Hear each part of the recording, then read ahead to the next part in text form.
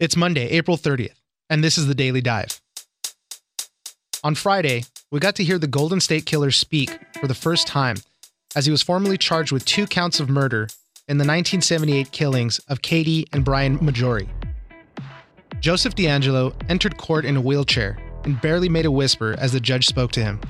We will speak to Sacramento Bee reporter Sam Stanton, who was in the room for the hearing, and also dive more in depth into one of the more fascinating aspects of the case: how an open-source genealogy website helped connect the DNA dots. We will also talk about the latest comedic controversy at the White House Correspondents' Dinner. Comedian Michelle Wolf is taking a lot of heat for some jokes about Press Secretary Sarah Huckabee Sanders, who many say jokes about her appearance were not in good taste. We will speak to Reuters political reporter Ginger Gibson, who was at the dinner, about reactions in the room and also touch on what's next with the possible denuclearization of North Korea. It's news without the noise. Let's dive in. Is Joseph James DeAngelo your true and correct legal name? Yeah. Yes. You're before the Sacramento Superior Court for 2 reasons. One, to inform you there is a warrant, a hold for you out of Ventura County for 2 counts of murder on or about February 2nd, 1978. You did willfully, unlawfully, and with malice aforethought murder Katie Maggiore. Joining us now is Sam Stanton. He's a reporter for the Sacramento Bee. Let's start on Friday. Joseph James DeAngelo was in court, ready to be formally charged with 2 counts of murder. You were in the room for that hearing. What was the mood of the room, and what was the presence? What did it feel like when Joseph DeAngelo got wheeled into the courtroom? It was really an unusual setting for Sacramento. I mean, I've covered a lot of court hearings here, but there must have been 200 media lined up in the hallway outside for hours waiting to get in. And they were using a smaller courtroom that is based on the first floor of the Sacramento County Jail here. And in addition to the media, there were members of the general public who started getting in line at 8:30 in the morning. Just not victims, just people who had lived through this reign of terror that Sacramento had endured. And so, we all jammed into the court waiting to see him. And typically what they'll do is they'll bring the suspect in through a door that leads to a steel cage in the courtroom. But because Mr. DeAngelo was in a wheelchair, they wheeled him in from the judge's chambers directly in front of the judge and in front of the cameras. He was only a few feet from some of the victims' families who were seated in the front row, along with District Attorney Anne Marie Schubert and some others. Do we know why he was in the wheelchair? Well, that's a matter of dispute. I've been told that he had complained of high blood pressure. He appeared extremely feeble. You could barely hear him. He whispered yes when asked if that was his name. He whispered, "I have a lawyer," when asked if he would accept the public defender, and he ended up getting assigned the public defender. But there are 2 police officers who were involved in the surveillance of him before his arrest who said he appeared perfectly healthy. He was riding his motorcycle at 100 miles an hour around town, running stop signs. He was apparently an avid bicyclist. He had been building a table the day he was arrested. So prior to his capture, there were no signs that he was ill. Let's move on to one of the more fascinating aspects of this story, and it's how they connected the DNA. Sample from the East Area Rapist Golden State Killer was used in genealogy sites, and from there, a family lineage was developed, and from that, a lot of work was done by detectives. They used a website called jedmatch.com to find somebody in his family. Is this how it works? Right. What they did is let's say you sent your information, your saliva, into something like Ancestry.com, and they send you back a computer code of your genetic background. Sometime in the past, one of his distant relatives sent that kind of code into GEDmatch, seeking more information on who some of his relatives, his or her relatives, might be. The DA's office took the DNA that they had from 6 different murders, 2 in Ventura County in 1980 and 4 others in Orange County, and they loaded their computer code into the GEDmatch site. And they found sort of a match, close enough for them to take another look. And what that led them to was, as it's been described to me, as a very large family tree of possibilities. And so they started picking off the possibilities one by one. If it was a woman, it was automatically disqualified. If it was someone in their 30s, disqualified. And they kept going until they got to people who were the right age, and then they started looking, do these people have any connections to California? And this apparently took months. And they finally got to DeAngelo, and of course, he's the right age. He lives in California. He actually lives right in the center of the cluster of attacks that are attributed to the East Area Rapists. So that was when they began their surveillance of him. It's pretty amazing. I went on to gedmatch.com just briefly to see what the layout is, see what it looks like, see how the connections are made. And it's really just tables and codes and numbers, and it really seems like a daunting task to try to sift through all that. It's very confusing. I did the same thing you did. It almost doesn't make sense. I watched a how-to video on how to use the website so you can understand a little bit better. And yeah, it seemed like this would take forever to go through. Yeah, and it's funny, the officer who was behind this idea, he's a recently retired investigator from Contra Costa County, told one of our reporters for a weekend story here that he actually drove out to DeAngelo's house and sat out in front of it thinking about going up and knocking on the door before he changed his mind, and they decided to pursue the surveillance and get the DNA matches and see if he was a match. Yeah, I did read that. It kind of gave me chills because he was curious whether he should go in and confront him or not, and he decided this guy could be dangerous. I should not do this. It's a bad idea. Right. Another one of the, how they narrowed it down, it was just really interesting.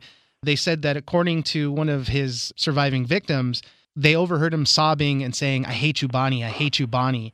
And investigators thought it was very significant. And after searching, they found out that DeAngelo had been engaged to a woman named Bonnie in 1970 or so. So just right, and that's a woman who still lives here in town, in fact, who has not responded to my calls, but they know who she is. I believe she's spoken with the DA's investigators since the arrest, so I'm sure she'll be part of the case. Back to GEDmatch for a second. Do you know anything about California laws related to this familial DNA searching? I know that they limit some of these searches in the state's database, but these open source websites are pretty much fair game. Right. There's a national criminal database of these DNA matches. There's a state database. There's even a Sacramento County database here. But they don't use those unless they have a solid suspect they're looking for. They don't use them for fishing expeditions, for instance. But these open source ones, the law enforcement's position is anybody can go on and look. And the investigator who did it in this instance used an alias to go in and start searching. Now, there are people who believe the validity of the evidence will be challenged in court. I'm sure it will be by his public defender, Diane Howard. But a lot of things are going to be challenged, and I don't think they're too concerned that that's going to get this case thrown out, frankly. Right, because the DNA they ended up matching was actual DNA from DeAngelo and then stuff that they had from a crime scene.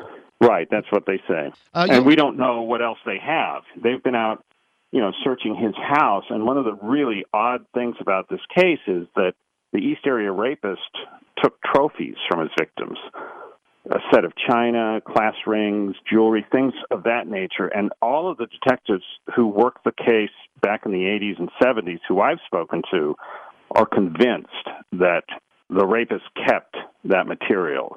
So if those items turned up in his house, that'll be another line of evidence for them. You also had a chance to speak to Sheriff Scott Jones from Sacramento County there. Has DeAngelo been cooperating with them in the meantime? No. I've had a couple people tell me that they went in to interview him, and when they did, he basically was muttering, staring face down at the table. There was no confession. There was no real discussion from what I've been told. And he apparently looked somewhat like he looked in court to us. Just dazed and confused. He's back in court on May 14th. Do we know what's happening then? It'll just be another status conference. Eventually, the prosecutors are going to have to figure out where they try these cases. And the DA here has said she wouldn't be surprised if they end up moving it to a Southern California location because 10 of the 12 murders that he allegedly was involved in were committed down there. But her only caveat is that it has to be a joint prosecution. All the counties have to have people present to help prosecute. Sam Stanton, reporter for the Sacramento Bee, thank you very much for joining us. Thank you.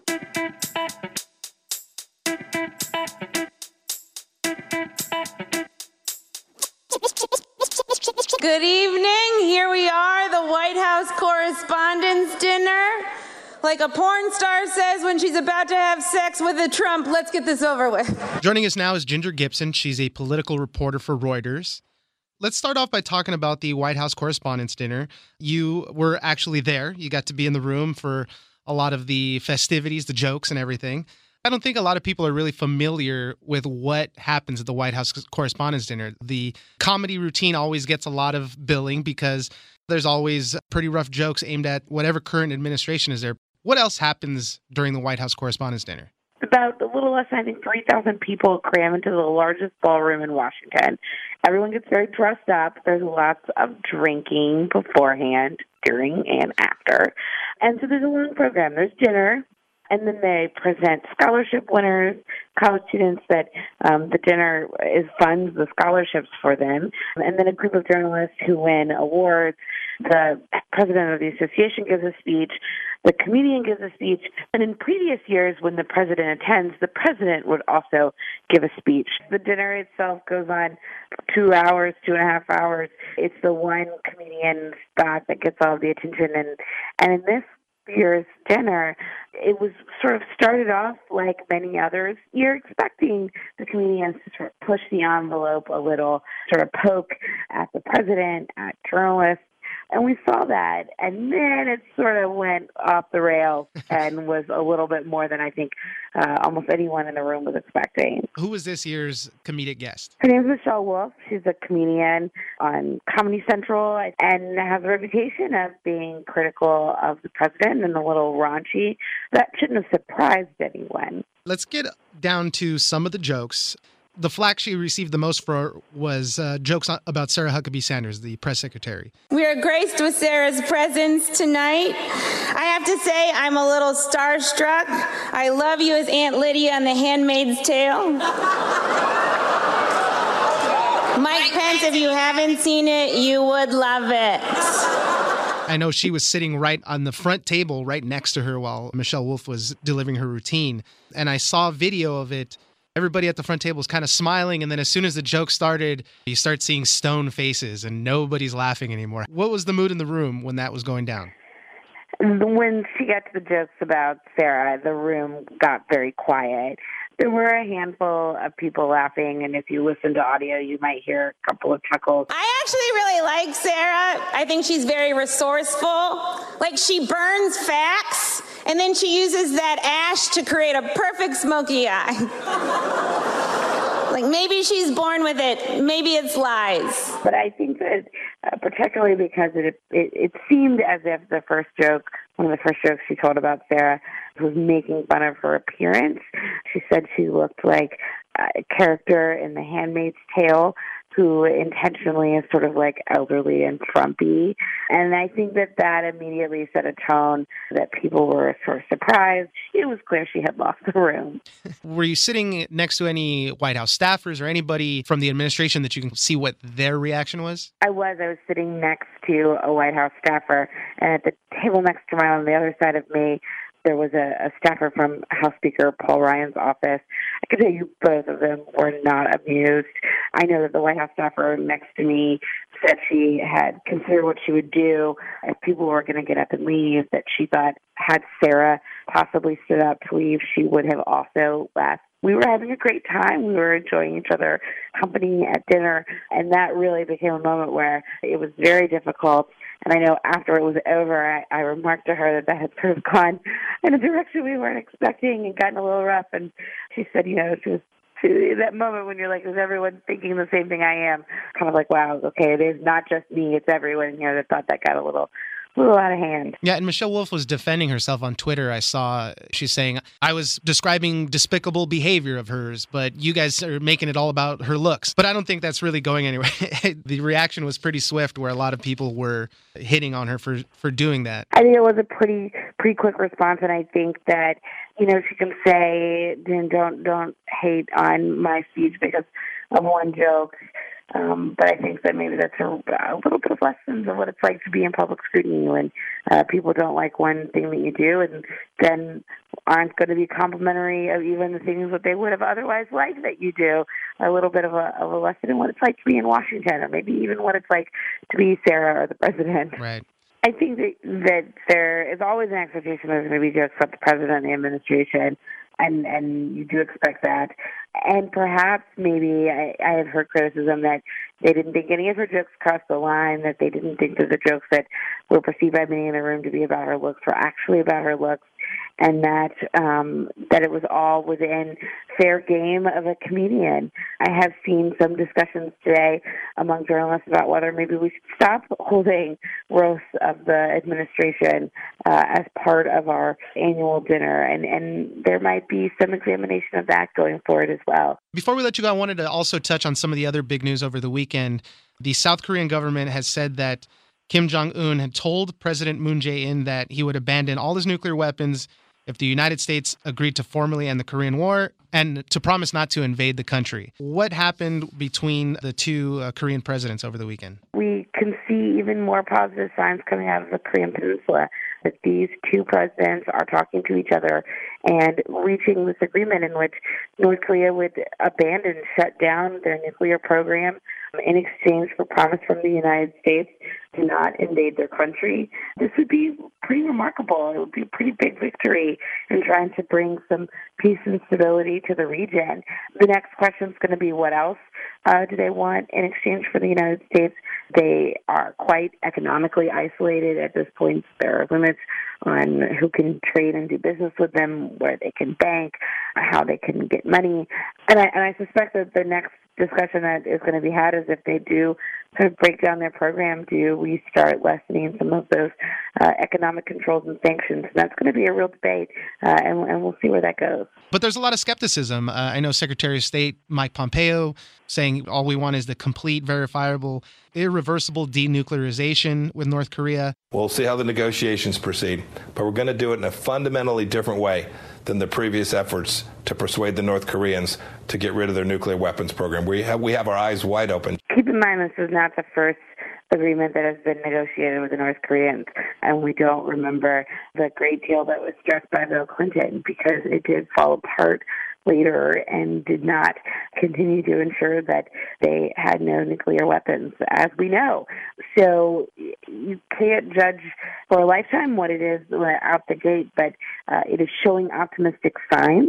And if those signs turn into solid movement, and that solid movement is allowed to remain, this could be a pretty great foreign policy accomplishment for President Trump. Definitely. And this is all a precursor leading up to the eventual meeting that Kim Jong-un is going to have with President Trump. Do we know anything about that? We know that they're looking at a place like Singapore, which would be not that far away. They also have talked about doing it in the DMZ, where the North and South Korean president met this last week. It's possible they could choose one of those places. There is a lot of other factors here that they have to consider. Apparently there's some issues with whether or not Kim Jong-un has a capable plane to take him to one of these summits so he can fly himself, and some concern that if he left his country, he could be subject to a coup. So there's a lot of talk about those factors and trying to figure out where to hold the event. All right, Ginger Gibson, she's a political reporter for Reuters. Thank you very much for joining us. Thanks for having me. All right, that's it for today. Join us on social media at Daily Dive Pod on Twitter and Daily Dive Podcast on Facebook. Follow The Daily Dive on iHeartRadio or subscribe wherever you get your podcast. The Daily Dive is produced by Miranda Moreno and engineered by Tony Sorrentino. I'm Oscar Ramirez in Los Angeles, and this was your Daily Dive.